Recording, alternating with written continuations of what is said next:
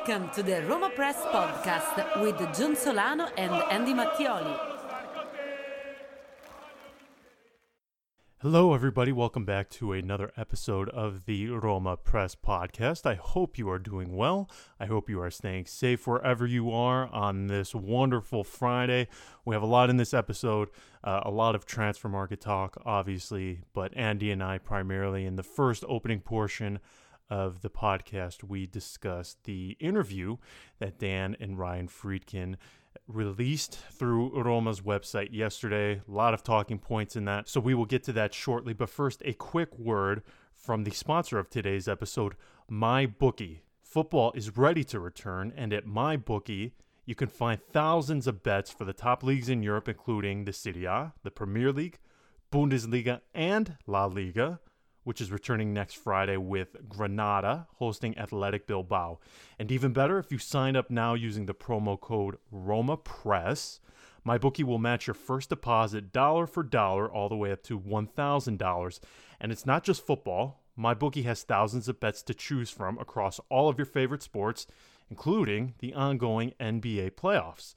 Again, you can use promo code ROMAPRESS, and MyBookie will match your first deposit. So get your winning season started today at mybookie.com. And again, promo code ROMAPRESS. So if you're a gambler, if you enjoy betting on sports, give MyBookie a look. And if you do so, again, please use promo code ROMAPRESS. Before I bring Andy on, also have to say thank you to our two latest patrons over at Patreon. The first, Philip Butler. You can find Philip at PHILSAFC73, and Brandon Quintal, who you can find on Twitter at Mr. MR_Quintal, QUINTALEDU. Thank you to both of you for choosing to support our endeavors here. Again, greatly appreciated. Without all of our wonderful patrons, this would not be possible for Andy and I to do. So truly, thank you. Let me bring Andy on now. I'm not going to delay any further. So again, as I said, initially he and I we didn't mean to actually talk this long about the freaking interview. It went much longer than I anticipated, as you can probably tell by the length of today's episode. But for the first half hour, it is roughly us discussing some of the talking points and the notable quotes that both Dan and Ryan Friedkin said in their very first interview since acquiring Roma. And then after that, we get into the transfer market stuff. Dzeko, Smalling, Milik, obviously, and a couple of other minor transfer stories as well. So let me bring Andy on right now. Hello, everybody. Andy and I are back now. So, Andy, obviously, transfer market stuff, very, very busy. But I think before we get all to that, I think we absolutely have to discuss. We finally hear from the guys, Dan, Ryan Friedkin. They speak. No new pictures. At this point, I am convinced that Roma, they have to be trolling us with this, right? I mean, I think they are in on this running gag, I guess we could call it, because notice the black and white filter. I was just going to say, same picture, different filter. So I think what I have to do now is play along, because Dan Friedkin was featured in Forbes magazine a couple of years ago, and there's a black and white picture of him with the transparent background. He has also an IMDb page.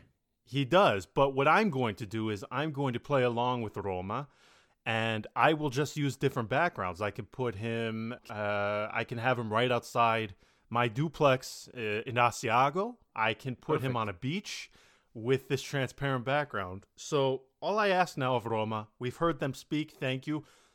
Even if it's one new picture, that's it. I don't think that's asking a lot. Poor Ryan. This poor guy, he has one picture, but it's at two different angles. Il Tempo, when they initially announced that Friedkin was doing the deal, they did the one that's at the alternative angle as opposed to the one that everyone else is using. Him staring right at you, yeah. Poor Ryan. So, yeah, Roma, do everybody a favor.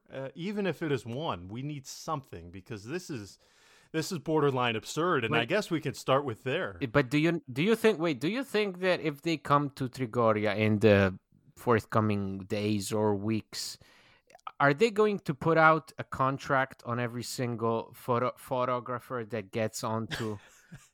I mean, they're gonna have like mob guys go after each paparazzi that takes a snap. It is pretty incredible, this entire thing. And I guess we could start there.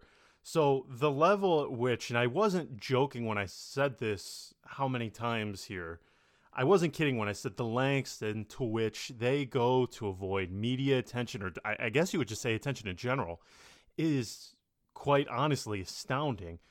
Friedkin's lawyer messaged me just a couple of days ago and said, "Oh, by the way, Ryan is in Milano now." And this was after a report initially came out that he was in Milano for the weekend, and that was true. It turns out that was all correct. I was very surprised because usually they're one guy who we've managed to get the information out of these entire 10, 11 months. Usually he is on the ball. But with this one, he definitely dropped it. He was late in telling us this. I have to tell you, though, Friedkin, the thing, obviously, anyone who's been on Twitter, social media, even I think some of the websites have been writing about it, where they've been tracking these private planes. Dan Friedkin, he has 3 private jets. And there's various websites where as long as you have the number on the tail of the jet, you can track it. And people have been doing this almost religiously for the last 2 weeks because everybody has been wondering, when are they coming? When are they arriving? Not even to Roma, but just to... Right. Same people who are tracking down Malcolm's plane. No comment. But yeah, it's been very bizarre. And Ryan, he pulls one over on everybody because the Friedkin jet went to Germany last week, and everybody was saying, "Oh, see, Friedkin is in Germany. They're holding talks for Ranić," and that's when we had to put something out saying, "Yeah, they're not in Germany." There's dozens of Friedkin Group executives who have access to all 3 of these jets, although there is one that Dan tends to favor, which is the one that was in Germany, but Dan wasn't on it. So yeah, the Friedkins, Dan and Ryan, they're not the only one who use these private jets, but people, they tracked it to Germany. Turns out they weren't in Germany. Meanwhile, Ryan, the slick one, I feel like this is an episode of Catch Me If You Can. He doesn't do what many of us expect. He pulls the wool over our eyes, and he flies commercially from London. Are you telling us an espionage story or something along those lines? I'm not even joking when I tell you that this is borderline espionage. I am not even sure if the CIA goes to these sort of lengths to conceal their movements, because it is just incredible. So Ryan, he flew from Heathrow in London. He landed in Milano, flew commercially. So he was obviously able to conceal himself in a manner in which nobody knew about this. And with everybody tracking the private jet, had he flown to Milano or had he flown to Ciampino in Rome, everybody would have known that it was him. So he did the covert thing, and he flew commercially, and under all of our noses, he landed in Italy, where over the last few days he was joined by Roma CEO Guido Fienga. This sounds like something that Americans were doing in the Cuban Missile Crisis or something like that. I can't speak to that. I'm sure somebody listening here who is a historian on some sort of American history can shed some light on that. Maybe they are doing that. Who knows? But I think this is where at least I want to start with their very lengthy interview. I think it was a very good thing that it came out because there's something I'll get into later in the podcast that I thought was very interesting. I think the timing was right because we did see a lot of people, whether or not this was you, we did see a lot of people getting anxious saying, "Hey, what is going on here? We have not heard from them since they acquired the club. Do they even exist? Where are they? Why are they staying so silent? Why is Ryan staying in London?"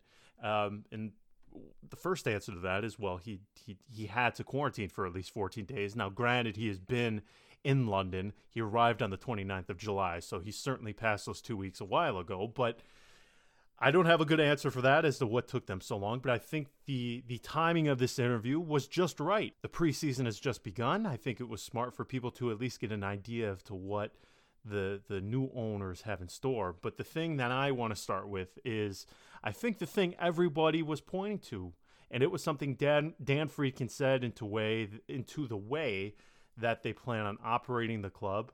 And this is what he said. He said, quote, "We are big believers in stability and culture. This is important in our existing businesses, and it's critically important in football. We try to identify and, more importantly, support strong management. We prefer to be seen rather than heard, and for this reason, we have empowered our leadership, particularly Guido Fienga, to handle most communication on behalf of the club. We believe that a winning culture must start at the top, and we intend to lead by example. And I think the thing that everybody took from that was we prefer to be seen rather than heard. And I'm not going to say that they were specifically addressing James Pallotta, but clearly they were addressing a specific problem that people had with James Pallotta. No, Andy? Yeah, of course. I first thing I thought was, oh, wow, that must hurt. Because right out of the gate, well, first of all, let's say this. It seems like this text that they released, this basically interview that they released, works brilliantly in terms of creating that just incredible ambience of hush-hush that they've been carrying out just with such great attention to detail. Because basically the whole text is, we are interested in this business venture. We are here to sort of bring back the enthusiasm and the passion around this incredible city, but at the same time, don't bug us because we do business one way, and you will not change our way of doing business, and don't expect us to act a different way than we've been acting so far. Basically, they said the same thing, that when something important will happen, that's when you'll hear from us. But we're not an ownership that will go at great lengths to sort of connect and be so outspoken. And I think that's also a shot at not doing the things in a provincial way. I'm sure that a lot of people understand what I'm saying after having perhaps read or heard, unfortunately, the words of the great Aurelio De Laurentiis, who is the prime example of or the exact opposite of, I think, what the Friedkins are about, at least from that text that they've released.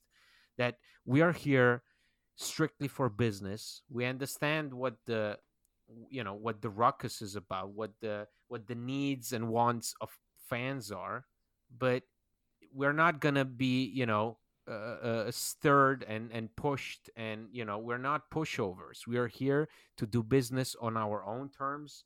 If something important happens, or if something that really causes excitement will happen, then we'll hear from us, then we'll act on it. But otherwise, we're not coming out of the shadows. That's basically what it boils down to. Again, I think this is more of whether or not you disagree with the way they're operating, it is very clear. And I think perhaps this is something Roma have lacked over the last few years, is a very strict way of operation. Who was it? Somebody gave an interview the other day, and it was in regards to Pallotta. They said, maybe, I forget who. Somebody said that Pallotta, he was never present. He made decisions based, or actually, it might have been Totti. It was Totti. It was Totti, yes. Did you see the portion where Totti said Pallotta needs to be present and the Friedkins understand what he did wrong, because Pallotta, he made decisions based on the news as opposed to actually being there and living through these sort of things?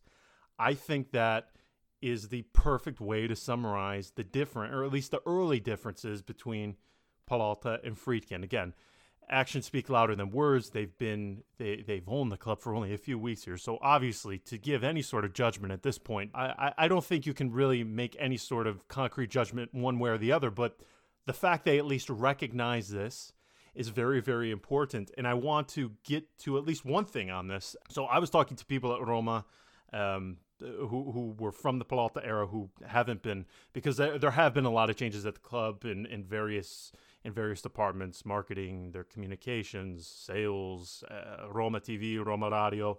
I've been talking to a couple people who have remained, and they told me that when they met with some of the representatives of the Friedkin Group, it was reiterated to them at length the way they do business, and they are to not leak things to the media. They are not to, they're okay, sanctioned interviews and stuff, obviously that's okay, but leaking things to the media is an absolute no, off limits.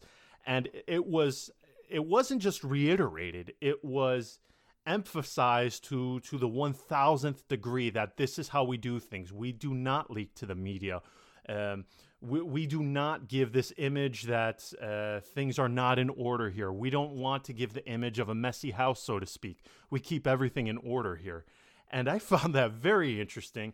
And just, it's not like I'm saying anything secret here, but this has even been reiterated to the man at the very top, Guido Fienga, who is essentially overseeing everything right now for Roma. This is a guy with Pallotta. He would talk. He would certainly confirm things, deny things. You know, he wasn't unveiling any grand secrets or leaking anything to which would do any damage to the club. But now this guy says nothing to nobody, and it is astonishing the change in his behavior that we've seen in these last 3 weeks, and it is just astonishing to see it unfold. Andy, in this environment, because we always talk about the ambiente, right? We always talk about this this Roman environment, and we've already seen newspapers, and I'm not criticizing. I'm being very, very positive, okay? Very positive. But we have seen already a lot of newspapers, radio stations take issue with this. They do not like that the Friedkins remained secret like this. We even saw La Repubblica put out a very... Wow, that was very unsuccessful. Very particular, probably doesn't even paint it correctly. You guys can look at it on your own. Just a very confusing article that takes issue with the Friedkins. Where do you come out on this? Because again, this way of operating for them is something that I have never seen in my lifetime. I'm 3 decades old. That has never been the case at Roma. The Roma of the first Zeman, the Roma of Capello, the Roma of Spalletti, the Roma of Luis Enrique, whoever you mention, Roma has always been a little bit of chaos, even in the good moments.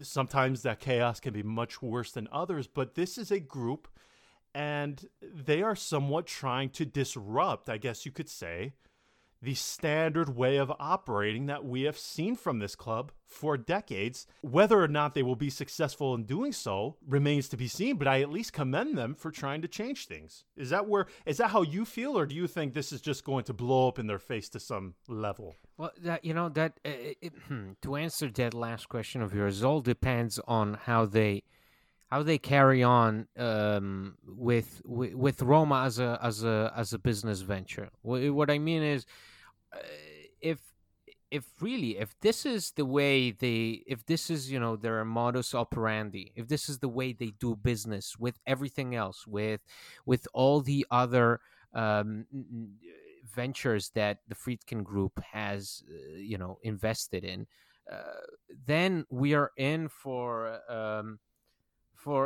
I guess an ownership that understands not to fall into the trap that outsiders set everywhere. And what I mean by this is that there was a moment, or at least perhaps in the later years, when Pallotta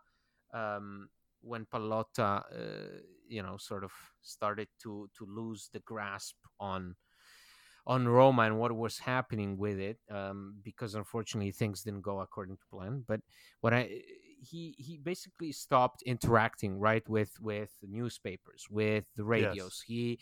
It was pretty clear that I'm not gonna say they are the enemies of the people, because it sounds horrible, and it's one of the worst things a particular individual keeps saying. But what I mean is, there was this there was tension between Pallotta and everything outside of Roma, but at the same time, he gave them reasons he gave fuel to the fire. From time to time, he'd make a statement, he'd release an interview, he'd do something in just small enough, but strong enough to make an impression, to leave something, to give them a reason to write about Roma in a certain way. And I think that so far Friedkins have released nothing, have said nothing, and I think that works great, because as soon as you just give a little bit of a reason to speculate, to doubt, then you're in for rough treatment. But if Roma is going to be run like a real Friedkin Group business venture, where everything is done behind firmly closed doors, and we don't engage in adding fuel to the fire, we don't engage in fights, in Italian we say battibecchi, in that sort of thing, where, okay, that it's a bad example, because it's something from like 2 months ago when Pallotta went after Commisso, right? But because that was, in my opinion, so childish, but at the same time, it was something that just was enough, right, to make a story about it, to speculate, to make a comparison between the two. And here, I think the perfect attitude in this place, even in Italy in general, is to steer away from the provincialismo, steer away from, stop engaging, just do your thing behind closed doors. And I'm sure that this is sports, it's not maths. This is, if you do the right things at the right time, you'll achieve great results. I completely agree. I just think that Friedkin has to do this one of two ways, in my opinion. You either have to be very, very, very quiet, or you just have to be very open. You can't play it sort of this both ways. Exactly. Yeah. No, there is no middle road. No. Exactly. There really is no in between, because I think you put it perfectly when you said that Pallotta, he wouldn't give these lengthy interviews, particularly this last year. He was quite quiet, but he would give you just enough, just a little bite. And as we've seen time after time, whether it's Pallotta, a player, a manager, if you give the environment just a little bit, just a taste, it can blow up into something quite bigger than what you initially had intended for it to be. So I think, and it's very curious, because Friedkin has pounded this into the heads and the minds of the people who are currently at Roma. It's very weird, like this Omerta, who you have Friedkin, like the mob boss, saying you don't speak to anybody at all. And it's quite a curious thing to see. I am very anxious to see how it gets on in a place that is renowned for the radios, for the television, for the websites, for the newspaper, everything. Now, for us and me, I'm obviously, this is not, that portion of it is not fun, because now people who, in the past, we could just message Pallotta, we could message somebody close to him, and we would get some sort of sense as to what is happening, what is going on. Losing that now, it makes, especially if you're trying to get some sort of exclusive on something, it makes it especially difficult. And I don't know about you, Andy, but okay, from my perspective, me as an individual, it doesn't bother me. Me personally, I'll find a way to adapt. That's okay.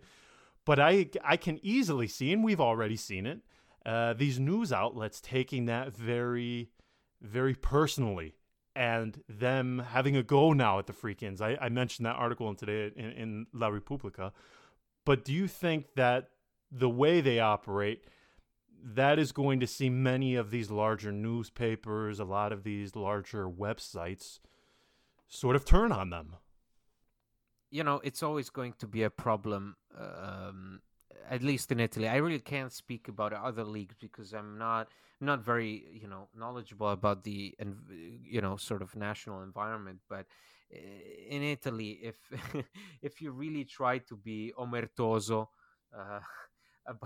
about certain things, you are going to make enemies because it's a matter of culture. I mean, here the Friedkins come from a completely different culture, but not just in terms of Americans, but just a work ethic, work culture,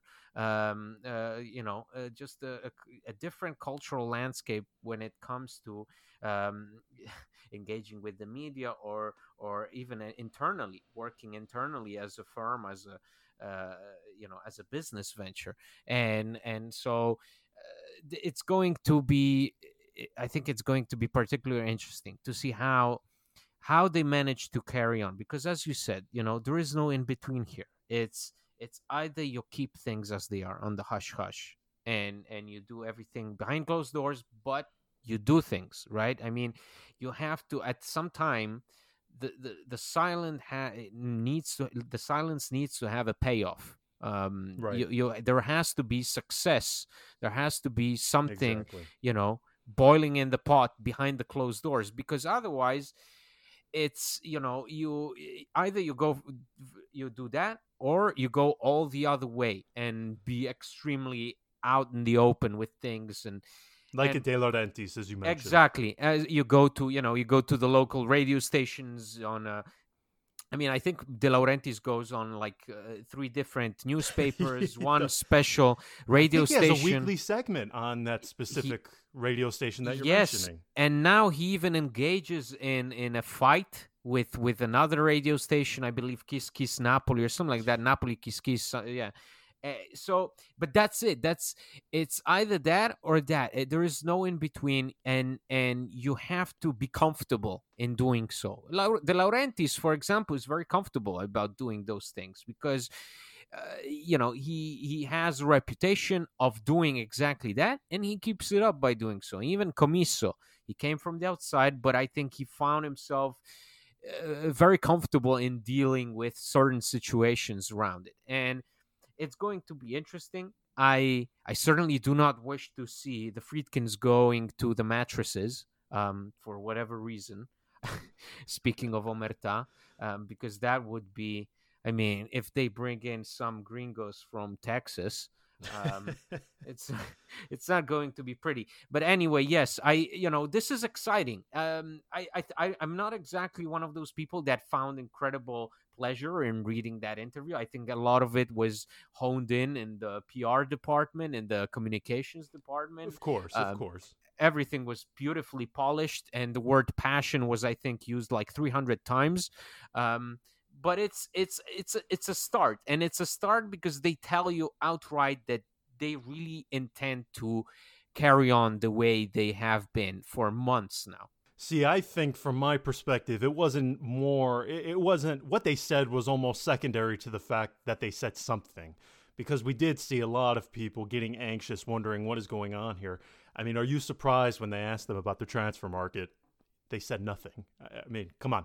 They're not going to give you anything. And that's something we all have to adjust, whether you're on a local Roman radio, if you're a writer, a fan even, if you're just a Roma supporter, this is going to be much different. Because even during the days of, Sabatini, he would leak things and they would get out eventually. Now it's a whole new way of everybody finding a new way to operate. So I'm curious to see how it happens. I wish them the best of luck, because this isn't just a business. This is how we do business. This is a change of culture. This is just not a small a small individualized thing that they're trying to change here. This is from top to bottom, even within the city. This is a geographic way of doing things much differently than anything we've seen recently. So this is not setting up a warehouse in the middle of nowhere. This is investing in a living and breathing thing that has an impact on a really huge scale and involves many people. Are you at all worried that because they didn't necessarily make the same air verbatim as Pallotta saying, oh, we're going to be in the top 5 in the world, but they do mention growing the brand. There's no reason we shouldn't be among the best, if not the best. All of the newspapers today kept using Ryan's quote, sleeping giant, right? This is a giant waiting to be awoken. Is that something that you're worried about? Because I think in the end, that is something that ultimately came back to bite Pallotta in his backside. Was there anything about the interview, not even that in particular, but was there anything beyond what we've already discussed that stood out to you? I know you said you didn't take much from it, but was there anything else? No, I'm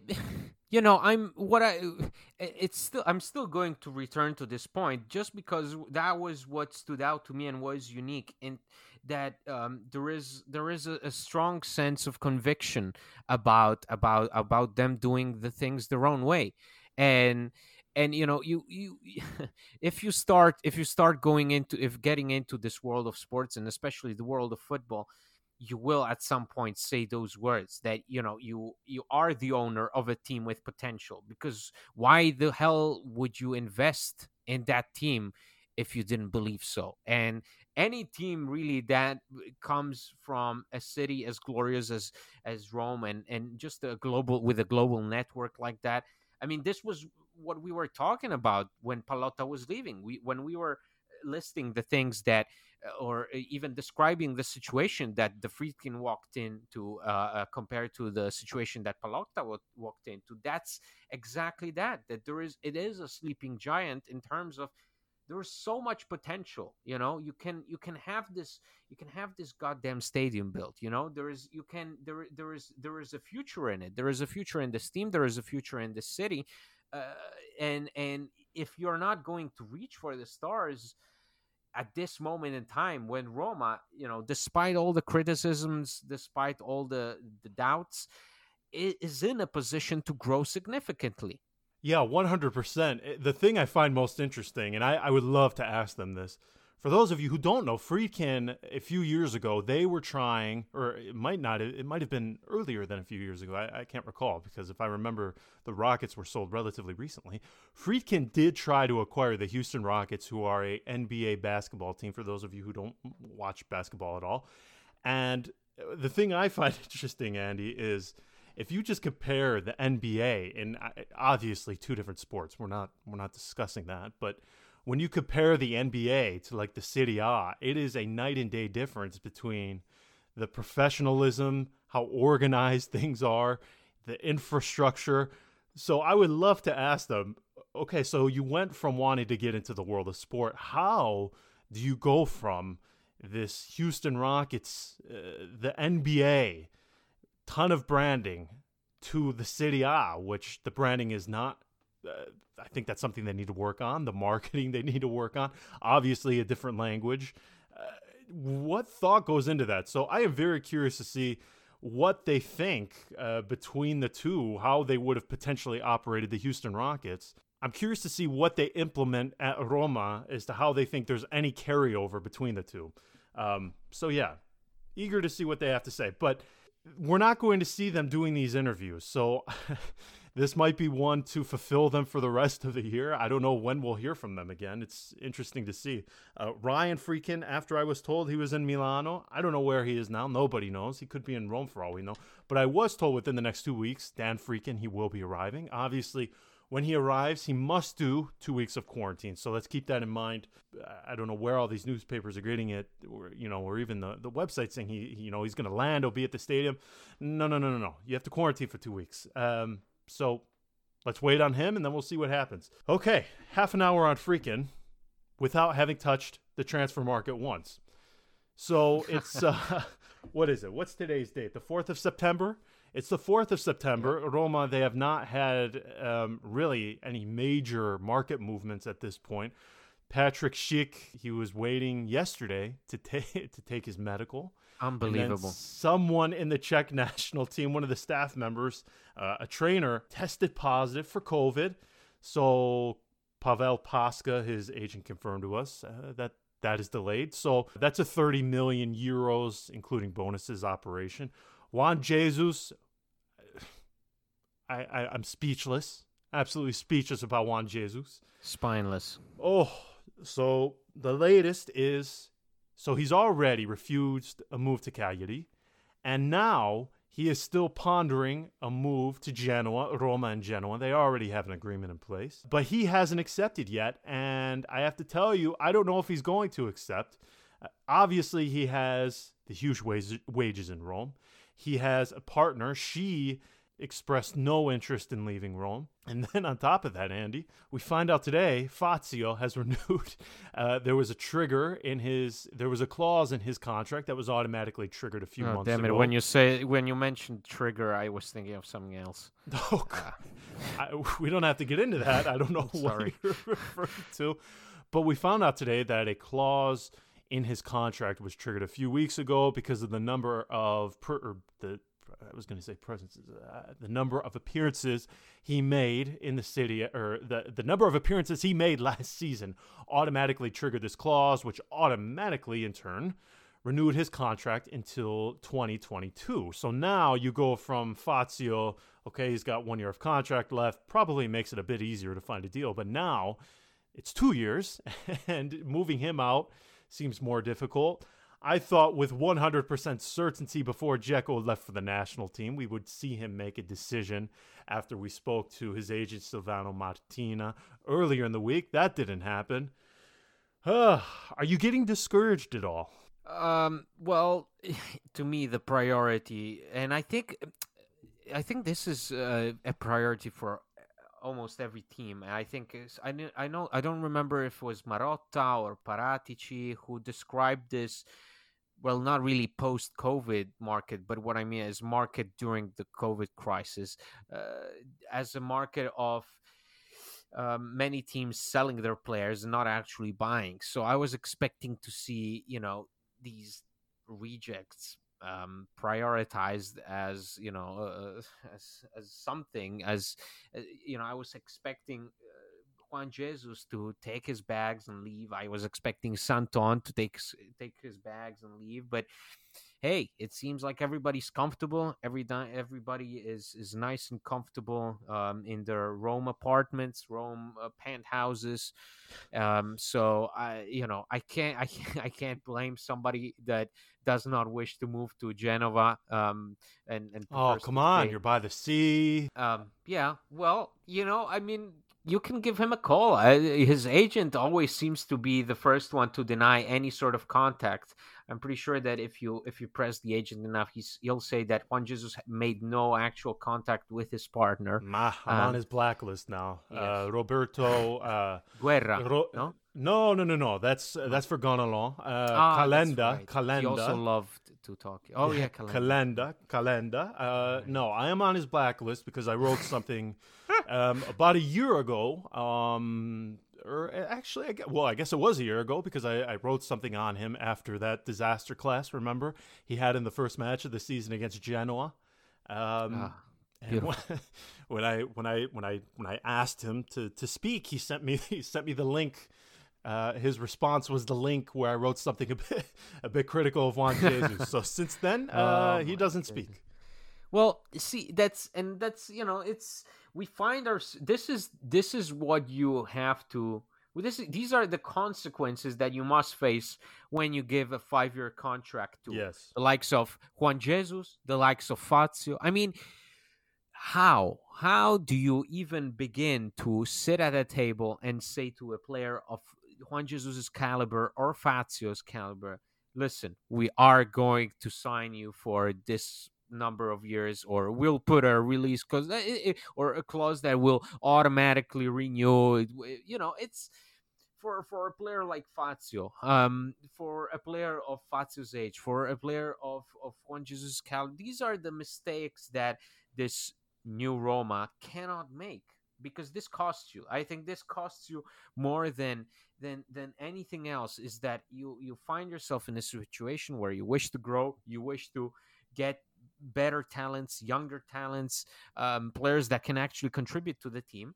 No, you find yourself.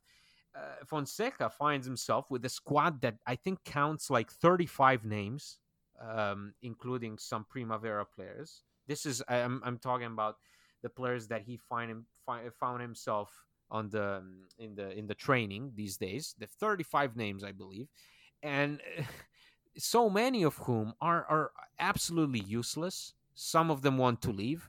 You have Kolarov, who has supposedly has his medicals scheduled, but you have these guys like Santon. Pastore is out doing therapy. Juan Jesus is out enjoying himself. And I mean, let's remember, Juan Jesus was not called up to a number of games this year because of disciplinary reasons. Yes.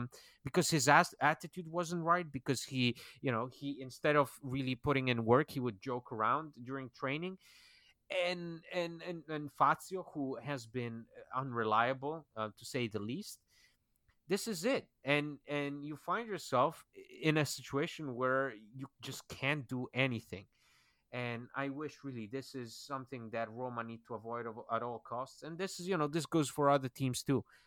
Juve also wanted to sell so many names, but now we hear that, they must make some room for a guy like Ramsey, who costs them 7 million a season and who's been injured during this last week. So it's unfortunate, but I think this is the reality of Serie A.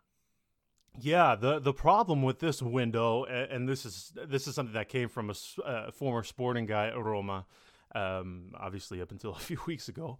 He said the problem is there's too many sellers, not enough buyers, and that's a problem when you have, as you just mentioned, a very large squad, many of whom have no place at the club. Before we go on, though, somebody asked us, because you and I, we talk about plusvalenza, and it's this very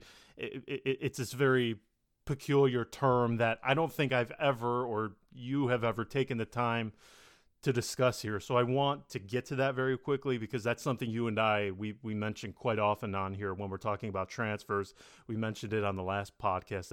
Roma, they need roughly 100 million euros of plusvalenza before the end of the 30th of June 2021. So very quickly, the way when we discuss like the book value, how a certain player is on Roma's books, when we talk about, Roma made 5 million in plusvalenza from this sale, it's actually quite simple. So just to make the math very easy, and because it's a contract that is currently hampering Roma, we'll just take Juan Jesus, for example. So Roma, they purchased Juan Jesus for 10 million euros in the summer of 2016, and he was handed a 5 years contract. So the way that these clubs account or put these players in the books, they don't put 10 million euros in their books right away. They don't account for 10 million in the summer of 2016. What they do is they spread the 10 million over the life of the contract. So he signed a 5-year contract. It was a 10 million euros fee. So Juan Jesus amortizes at 2 million euros per season. So because 4 seasons have already passed, that means Juan Jesus has amortized 8 million euros, and he is currently on Roma's books for 2 million euros. So if Roma were to sell Juan Jesus today to Genoa for 5 million euros, they would get 3 million euros of plusvalenza. And that's what we're discussing. That's what we mean when we're discussing plusvalenza. It is not, because a lot of people, they'll just take the fee that they paid in 2016 and the fee that they're paying in 2020, and they'll say, Roma, if they bought him for 10, now they're selling him to Genoa for 5, they took a 5 million euros loss. Doesn't work like that. That's not how clubs account for players in their books. So from an accounting standpoint, it's much more different than the actual cash flow Just ask Gianluca Di Marzio, who for some reason thinks that Roma, if they sell Patrick Schick, that it's a 20 million euros loss for Roma. That's not the case. So plusvalenza, that's what it is. It's just spreading the transfer fee over the life of a player's contract. So if you bring in a player for 5 million euros and he signs a 5 years contract, he amortizes at 1 million euros per year. If you sell him after 2 seasons, he is on your books for 3 million euros. And whatever fee you get for him, that's either plus or minus. That's either a plusvalenza or a minusvalenza. So that's how you get it. I am terrible at math. Probably just made it seem like I kind of know what I'm talking about. I have no idea on anything when it comes to math. So if there's anything, percentages beyond that, I'm not the one. I'm not the one to ask. But just very basically, Andy, that's just an idea on plusvalenza, and it is very important when you're obviously dealing with Roma, because this is something that we've had to deal with over the last few years, unfortunately. So keep that in mind. Anytime Roma are linked to a certain player, just calculate their book value. You can do it on your own. Roma, all of their transfer fees, they are public knowledge, as is contract length. So just keep that in mind anytime Roma are linked with a sale or a purchase of somebody, how much they'll amortize over the annual basis. Okay, that was a long-winded way of getting back gibberish. To this. Yeah, gibberish. It was, but a couple of people asked what we mean when we say that. So I think it's right, because I don't think we have ever once addressed how the amortization and the plusvalenza, minusvalenza stuff is calculated. And when you're dealing with the transfer market, that is important to know.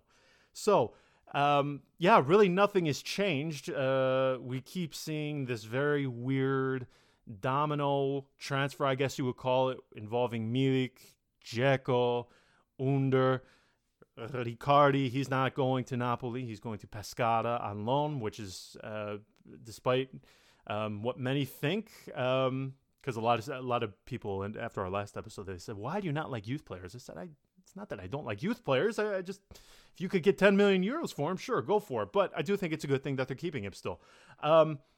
The season, though, Andy, is just a few weeks away, and it is daunting that it's not even that Roma haven't even brought anybody in, because I think if you would ask anybody in this very moment, how are you feeling about the market, I would assume the general feeling is pessimistic. I'm not necessarily pessimistic, but I guess if you see the lack of action that Roma has done this summer, I could understand why, to a certain extent, that you feel pessimistic.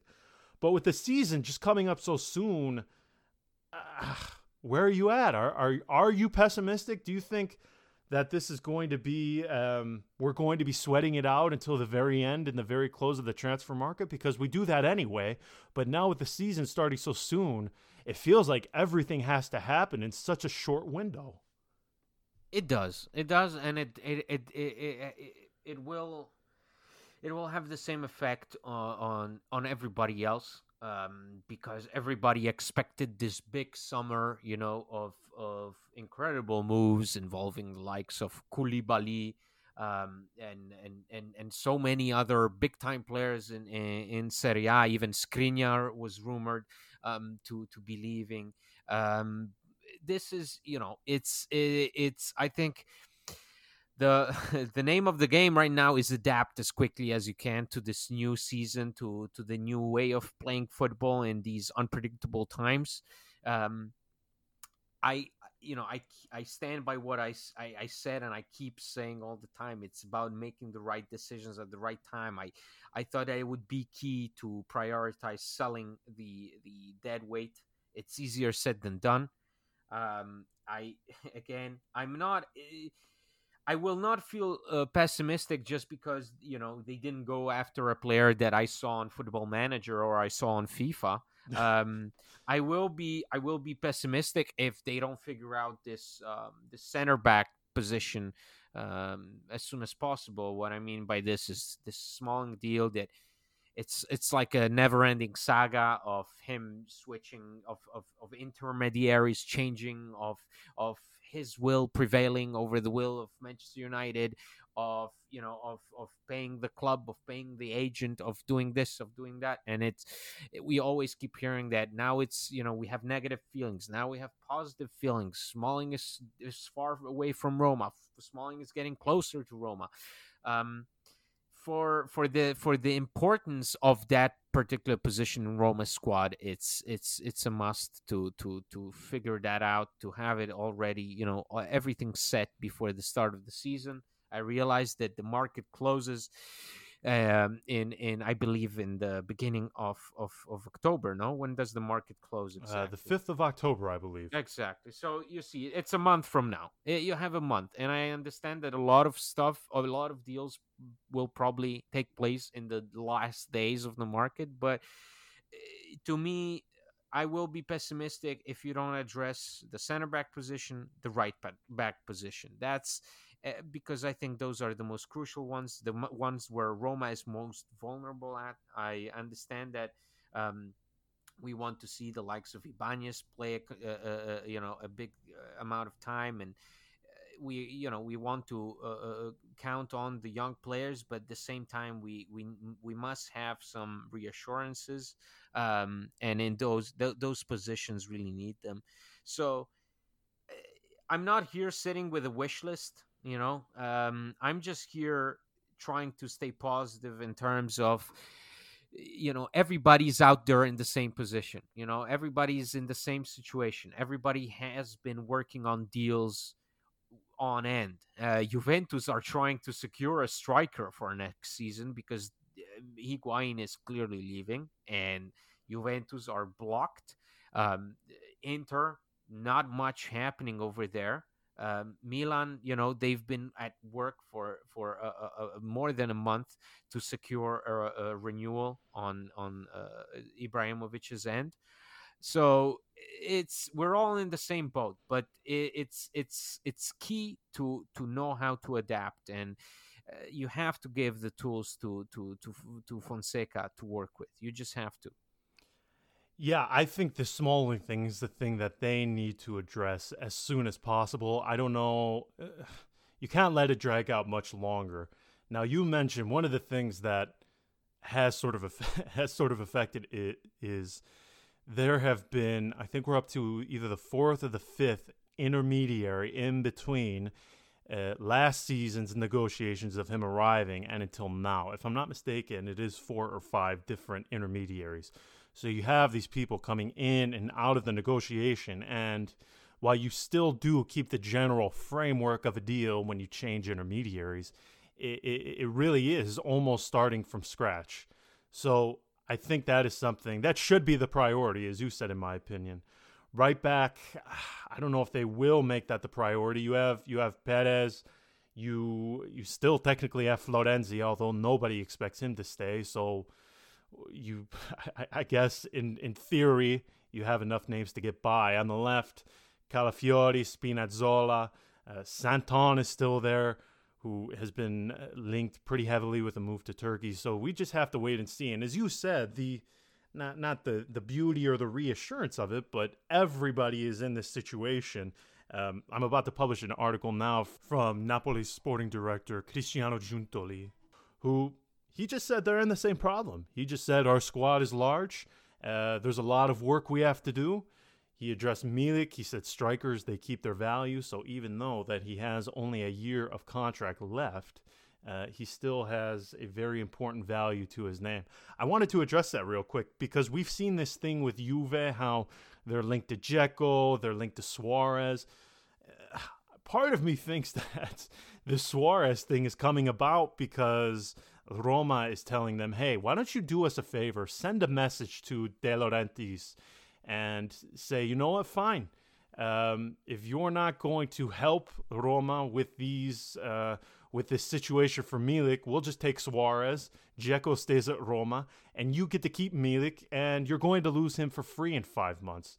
This whole thing with Milik, Dzeko, Under, this is so bizarre because we've seen this going on now for 3 weeks, and it doesn't seem like De Laurentiis is moving off his position. To me, and we said it in the last episode, it is absurd to give this guy a valuation we've seen upwards 60 million euros. We've seen 50 million euros, 40 million euros.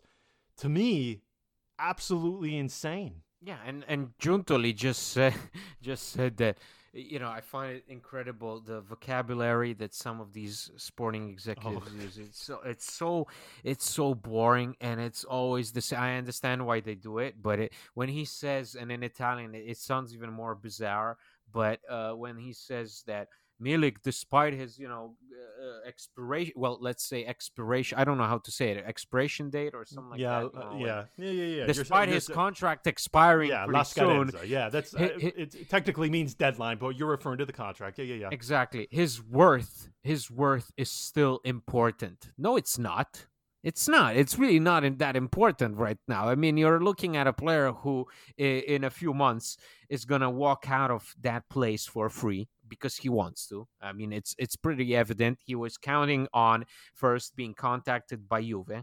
The reports initially said that Juve were the ones in the run for Milik, but now I saw a number of journalists from Naples who say the same thing. The only team in the run who expressed clear interest for Milik is Roma, and this is a clear situation of what does Dzeko want, and whether De Laurentiis wants to make a deal now and is ready to cash in, or will he risk losing this player who, despite what they say, he's still a big time player for free. And so this is a very strange situation, this domino effect, the way that this Suarez deal happened, just appeared out of nothing. Then it was connected to Messi's possible farewell to Barcelona. Now we are hearing Messi will stay in Barcelona.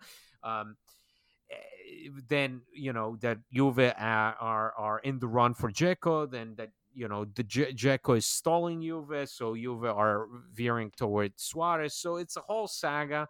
I really don't know what will come out of it.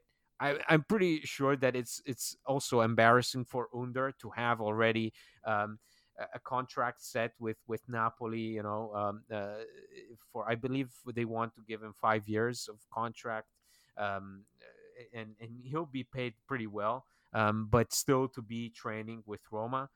I really do not wish to see Under at the start of the season, because I really don't think that is a player in a position that can contribute. I don't believe that Under, if you don't make a deal for him, that he'll give you his all, because he's just not that kind of player. And Roma really need players to be extremely focused on the club itself.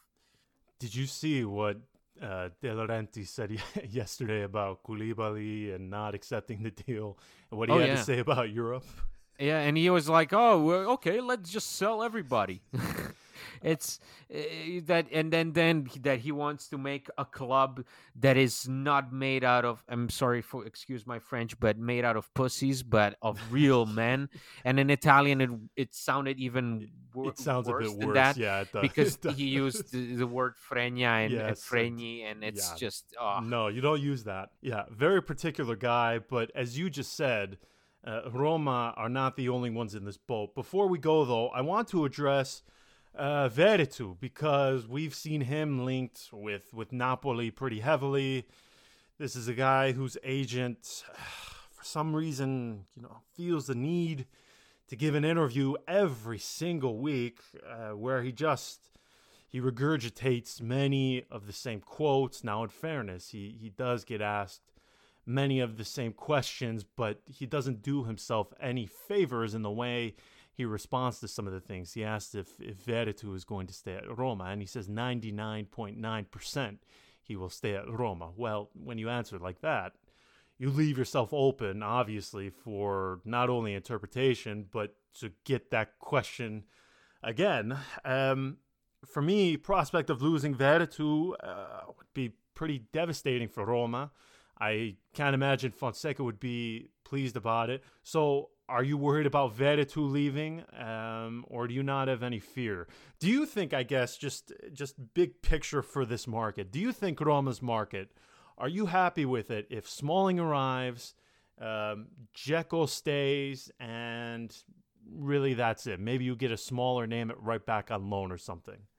Yeah, that I think that's if when I'm saying that I'm not pessimistic, is that it's because I can, in the grand scheme of things, in the light of this new footballing world that is caused by the coronavirus pandemic, that is I'm easily satisfiable by that, by making the right moves, and a few of them, because we really don't need much to compete. And I'm not talking about Scudetto, but I'm talking for fourth place. I still believe that those moves can allow you to have a relatively good year ahead.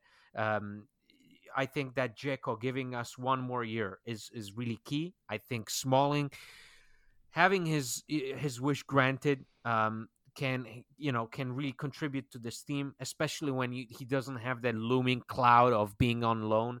Yeah, good point.